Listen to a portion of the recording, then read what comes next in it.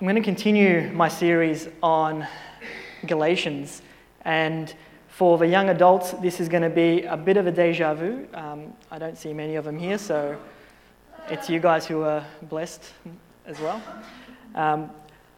But I've skipped a little portion, and I've skipped it only because, and I want to be honest with you, because those who have been following me so far might go, "Oh, Tibor, you didn't go through this part." I will go back to it. I genuinely felt led to speak about this portion of Galatians that I will go into, and I've followed that, and I trust that God will speak to you and to your hearts, and that is where my faith is this morning. So for those who would like to follow with me, we're going to look at Galatians chapter 2, verses 11 to verses 20 to 21.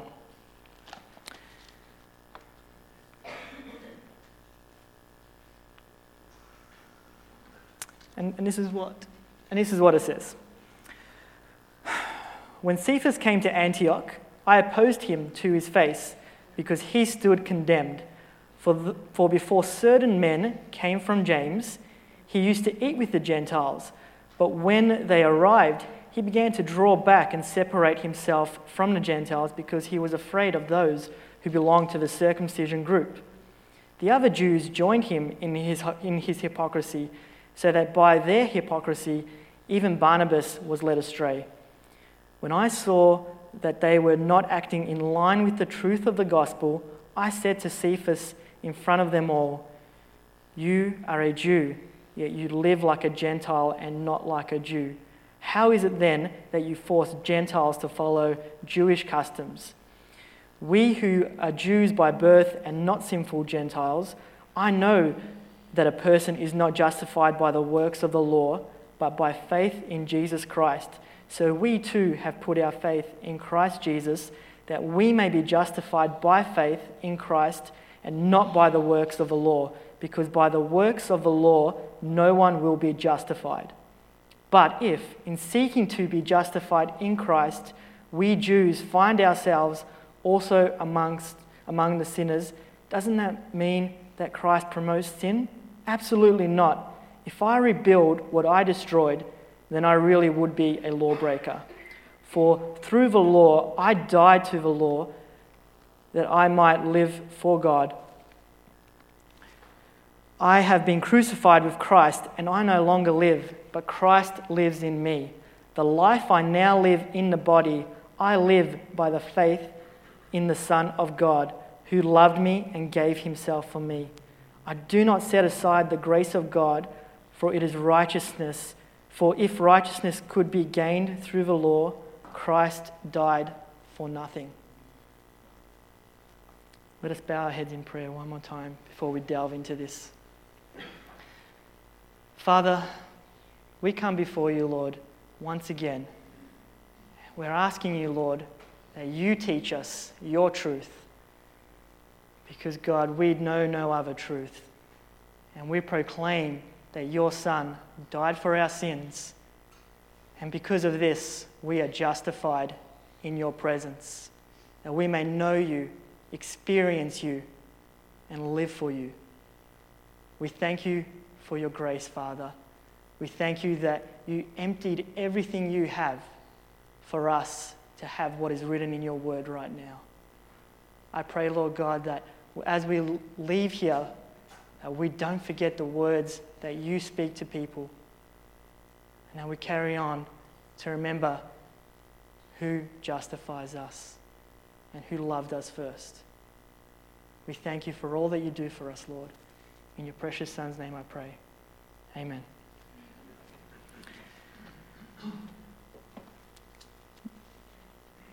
Growing up, I was no stranger to Jesus or a lot of Christian teachings. I mean, I grew up pretty much in this church. And in my family, the very ethos of the family was Christianity. I remember asking my mum about, certain behaviors, and she's like, "Oh no, Christians don't do that."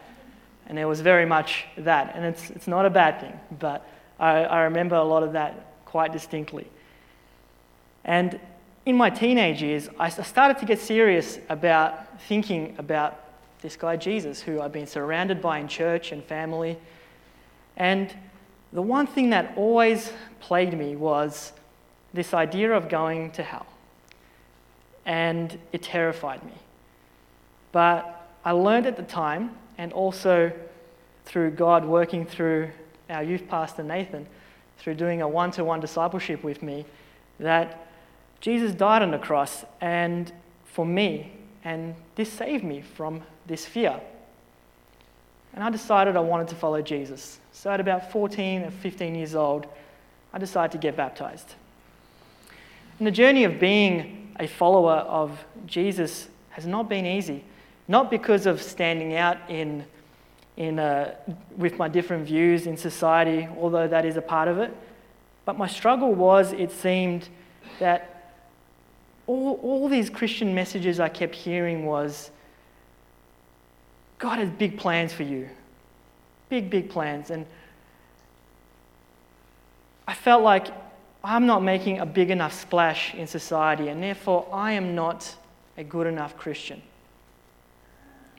And then I would go to a bunch of meetings with Christians and I would feel this real excitement. And I know that's not new to a lot of people. And then I'm chasing a feeling all of a sudden.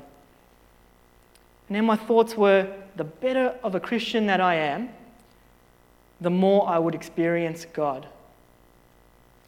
Now, how I set to achieve this was making sure I read my Bible every day. I went even to an extreme where some days during the week I would have cricket training after school, and instead of just having my Bible with me at school and reading it there beforehand, I would take the bus all the way home, read it, and then come all the way back, because that's more pious. Now, with non-Christians, I made sure to stand out.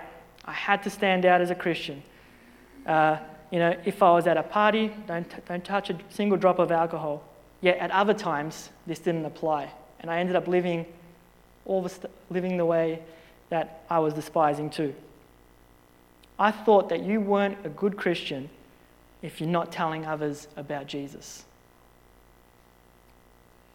And people had to know that I was a Christian. And all my behavior had to reflect Christian living. I had prayer times that I stuck to. I listened to preachings every day at certain times. It's pretty good, right? Sounding like a good Christian here. Now, a lot of this isn't bad, per se. But you'll begin to understand why this wasn't good either. A part of trying to be really good, there was the other side of it. Also being bad and struggling with sins in my life and trying to compensate for my sin by trying to be as good as I could be. Now, there were times where I felt like my good deeds, like praying, reading the Bible, helping others, whatever the case may be, were outweighing the bad. And so the list of good deeds was higher than the bad. I felt like I was winning. But then someday, the bad deeds outweighed the good. Now, during these times when I thought I was doing well as a Christian, I felt better than non-Christians. I even felt better than my brothers and sisters in Christ. Because I looked at them and I said, you don't do as much as I do. You can't be a good Christian. Although I never did that outwardly. It's the first time I'm confessing that. But I passed from the phase of trying to catch this feeling, because this was not accurate. Slowly what happened was I started to taper off from this fervor of being the best Christian I could be, because I was setting a standard so high for myself. And then as I became an adult, I noticed that I started to drop in that. Other questions plagued me, simply because as I was maturing and more out there in society, I started to question so much of what I had felt so strong about earlier in my life. And more than everything, Christianity started to become a chore. But the one thing I was always missing was a sense of peace and the assurance that God actually offers when in a relationship with him. What I did is I created my own prison with my own rules and my own twisted views of what I should be. For whatever reason, I don't know, I can only chalk this up to grace, that within my adult years, God continued to reveal his gospel to me in a way that I've never experienced before in my life. As I began to question my faith, the more I questioned, the more validity I found in what the Bible was saying. I looked at the Christian belief system against all other belief systems and not having a belief system. And I realized I was not conned in what I'd first believed. The truth that God offered me was like an arrow shooting straight towards its target in the harshest winds, in the harshest environment that an arrow should not be able to fly.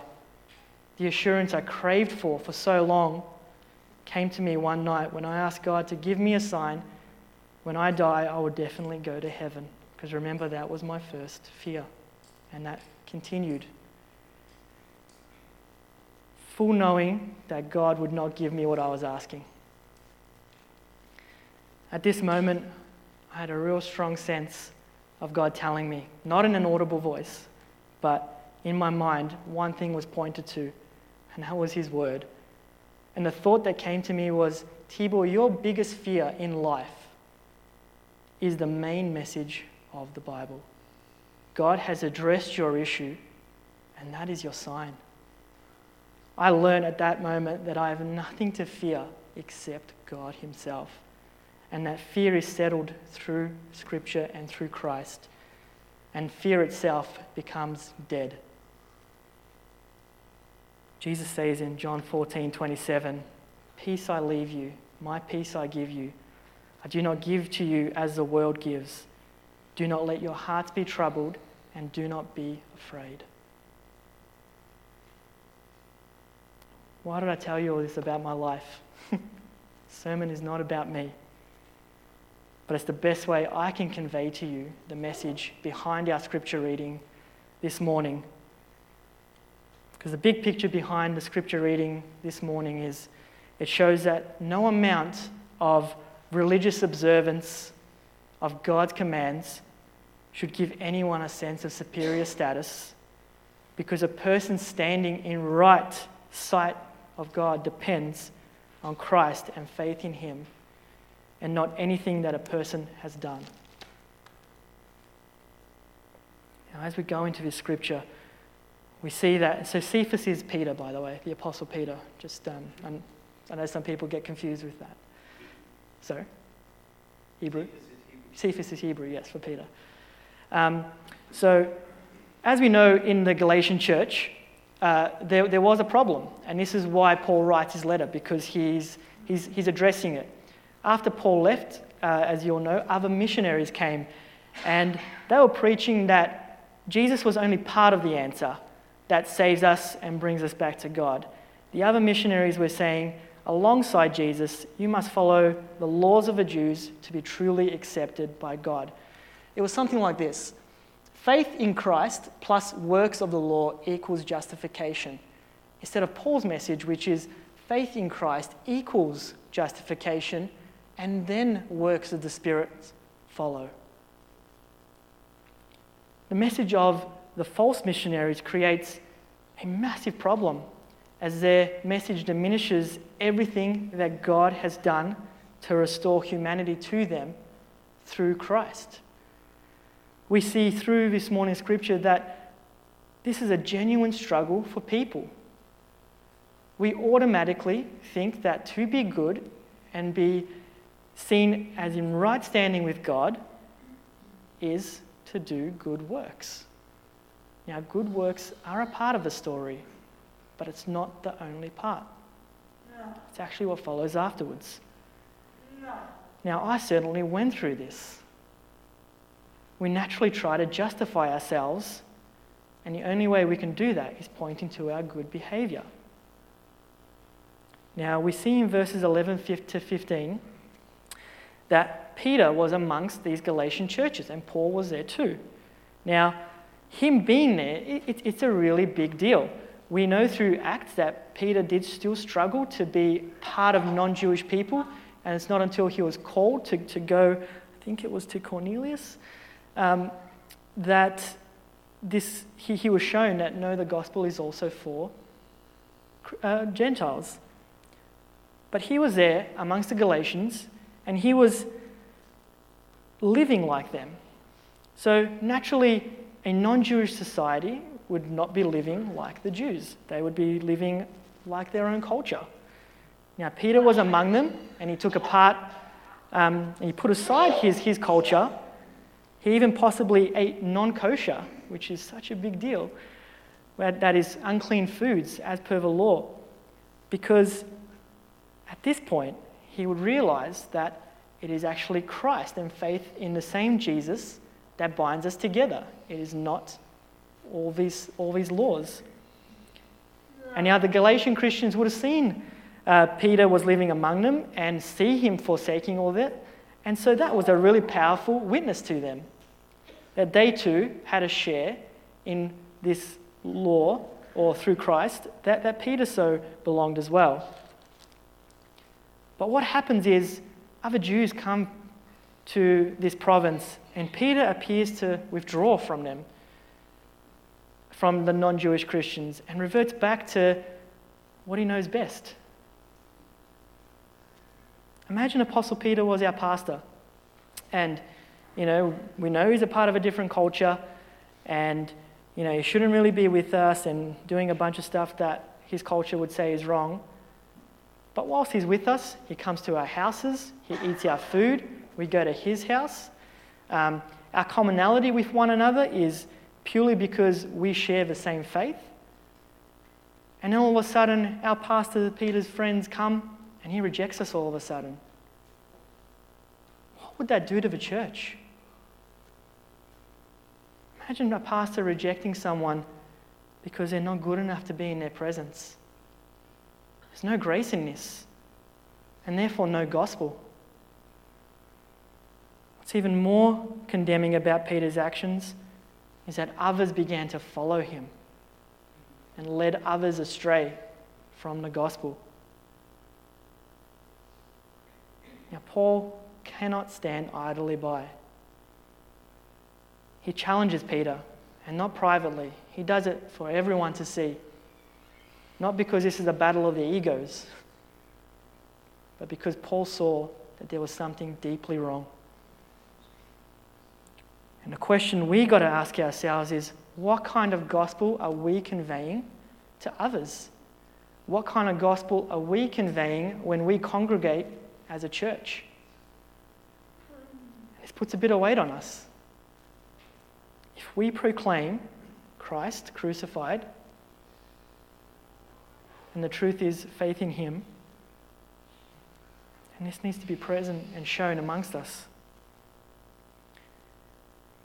There are so many well-meaning Christians out there who sometimes forget what the gospel is, and they pour guilt on others wrongdoing.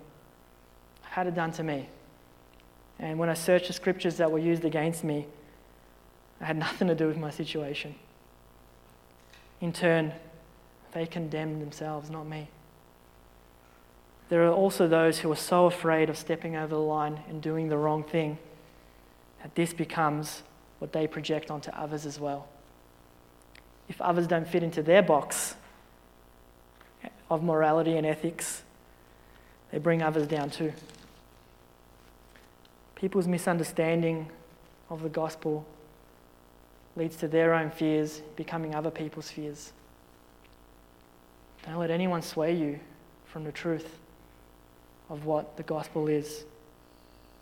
Even if it was a pillar like Peter, even if it's someone who you so strongly respect as a leader in this church or outside this church, if they are leading you astray, that's a big problem. Because one can not only betray the gospel by false preaching, but it can also be through false practices. especially ones that fracture the unity of the church. And this is what Paul had to address, because Peter's actions had significant impacts on this church in Galatia. Now, Paul, being a Jew, gives a good insight into his thoughts about being a Jew in the presence of the gospel. He's saying that we Jews amongst the Gentiles, we look pretty good. We have the law, the covenant, and this was all given to us from God. And this is what God justified us by. But now we have Christ. Paul points to what real justification is, how we truly are accepted by God. We look at verse 16. Know that a person is not justified by works, by the works of the law, but by faith in Jesus Christ. So we too have put our faith in Christ Jesus, that we may be justified by faith in Christ and not by the works of the law, because the works of the law, no one will be justified. I don't know if any of you guys have seen that TV show. It's pretty old now. It's called Red Dwarf. I know Igor would know. A few others would know. It was a bit of a comedy sci-fi. But there was an episode where there was this judge going around the universe. I don't know who appointed him, but he was pretty much going around to everyone who's alive, and he actually tells them, justify your existence. And if they were not worthy to exist, then he would replace them with someone who never had a chance to actually exist beforehand. Now the judge asks the characters, justify yourselves. And then he determines if they're successful and whether they're allowed to continue to exist or whether he gets rid of them. Now, I use this example because justification, or dikaisonia, has its background in a legal setting. It's like a courtroom where to do with justice and righteousness. So justification has to do with being acquitted in a court of law. So Paul is saying, by faith in Christ, rather than the law, rather than by the law, we are declared not guilty of the sins we have committed, but Christ in us enables us to live the life we previously couldn't. The justification that we see in Scripture is something out of this world. It's justice flipped upside down. Through faith in Christ, we are not guilty of sins and are declared in right standing with God. God's justification is all about setting things right. It's God instituting the right order of things His way. Only God can set things right to His standard. The way of setting things right is what He did through the death of Christ.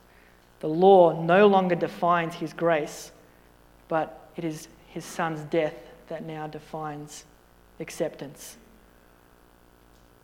Now, if I'm acquitted of my crimes in court, those crimes are not held against me anymore, according to the laws that put me on trial in the first place. But God even flips this idea of justice around. Imagine a judge serving the sentence for the criminal who he has to sentence. And then after the sentence, not being bitter about serving a sentence he was not meant to do, he then asks the criminal to come and literally be a part of his family. And to prove that this person is a part of his family, he now gives this criminal an equal share of the inheritance that his natural-born children did. He's not just saying, come and live with me, but you are my family because I will give you what I was going to give to my children as well. This is what God does. When we accept Christ, His righteousness is on us, and the Holy Spirit then transforms us. That is when works come into play. We are treated first as if we've never sinned, and nothing holding us down to then truly live the life that we couldn't before. It's not like if I say something wrong, or if I do something wrong to someone and they say, I forgive you, and then later on, they still throw my wrongdoings in my face.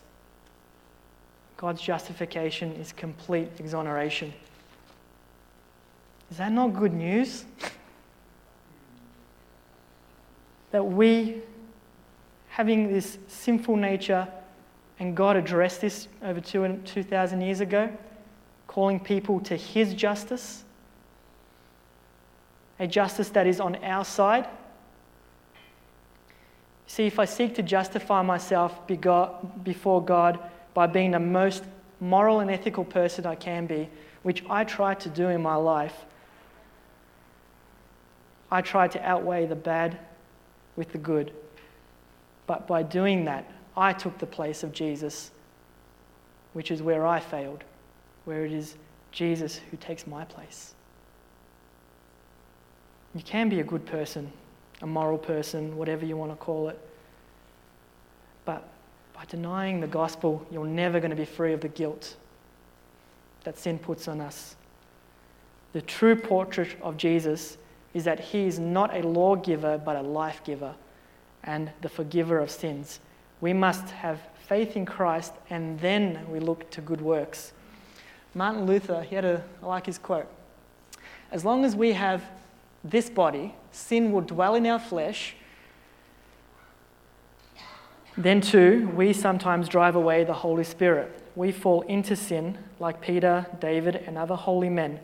Nevertheless, we may always take recourse to this fact that our sins are covered and that God will not lay them to our charge. Sin is not held against us for Christ's sake. Where Christ and faith are lacking, there is no remission or covering of sins, but only condemnation. If there is no Jesus and faith in him, we're in big trouble. Verses 19 to 21. For through the law I died to the law, so that I might live for God. I have been crucified with Christ, and I no longer live, but Christ lives in me. The life I now live in the body, I live by faith in the Son of God, who loved me and gave himself for me. I do not set aside the grace of God, for if righteousness could be gained through the law, Christ died for nothing. Another quote by Mr. Luther. By faith in Christ, a person may gain such sure and sound comfort that he need not fear the devil, sin, death, or any evil. Sir devil, you may say, I am not afraid of you. I have a friend whose name is Jesus Christ, in whom I believe. He has abolished the law, condemned sin, vanquished death, and destroyed hell for me. He is bigger than you, Satan. He has licked you and holds you down. You cannot hurt me. This is the faith that overcomes the devil. In our society, we create our own morality, ethics, as we believe we are doing the best for society. And if we're Christians, we think we're doing the best for God. However, the parameters that we set for our good behavior are still fallible in their ideology. Even when we're looking at love in our society, we still see that people fail to live up to love because there is still judgment. People cannot even measure up to their own standards of good. Imagine then being able to live up to God's standards then. It can't be done. If we can't live up to our own, how are we going to live up to God's? But Paul says he died to the law, the very moral code that condemned him to be truly able to live for God. Not until I considered that my morality and ethics that I create are completely dead, that then I could only settle my conscience because all I could see was Christ. The Bible shows us that Christ is our conscience, and my conscience must become one so that I cannot see anything else but Christ crucified and raised from the dead for me. Faith connects us so intimately with Christ that he and you become one person. When we look at ourselves, we find plenty of sin. When we look at Christ, we find no sin. Whenever we separate ourselves from the person of Jesus, our own person from us, We live under the law and not under Christ. And then we are condemned. This is what Paul shows when he states, "It is no longer I that live, but Christ who lives in me." If the gospel is not the heart of who we are, then Paul puts Christ died for nothing. And we know that not to be true. As we take communion this morning, let this ring true for you. The blood and body that we partake in is the price offered for you to know God personally. The blood and the body are the justification for your sins. We can offer nothing to God at all. We can only receive. And God offers the most precious thing he has, his Son. And grace flows from that cross to where we are now. Let the truth of God's message do what it did to me. Grace shooting through all the confusion around you like an arrow straight to the heart, telling me, if you've got nothing to fear, as Jesus cancels out your fear. Come and experience this. It's no longer I that live, but Christ that lives in me. I'll ask the band to come up as I pray. Oh, sorry.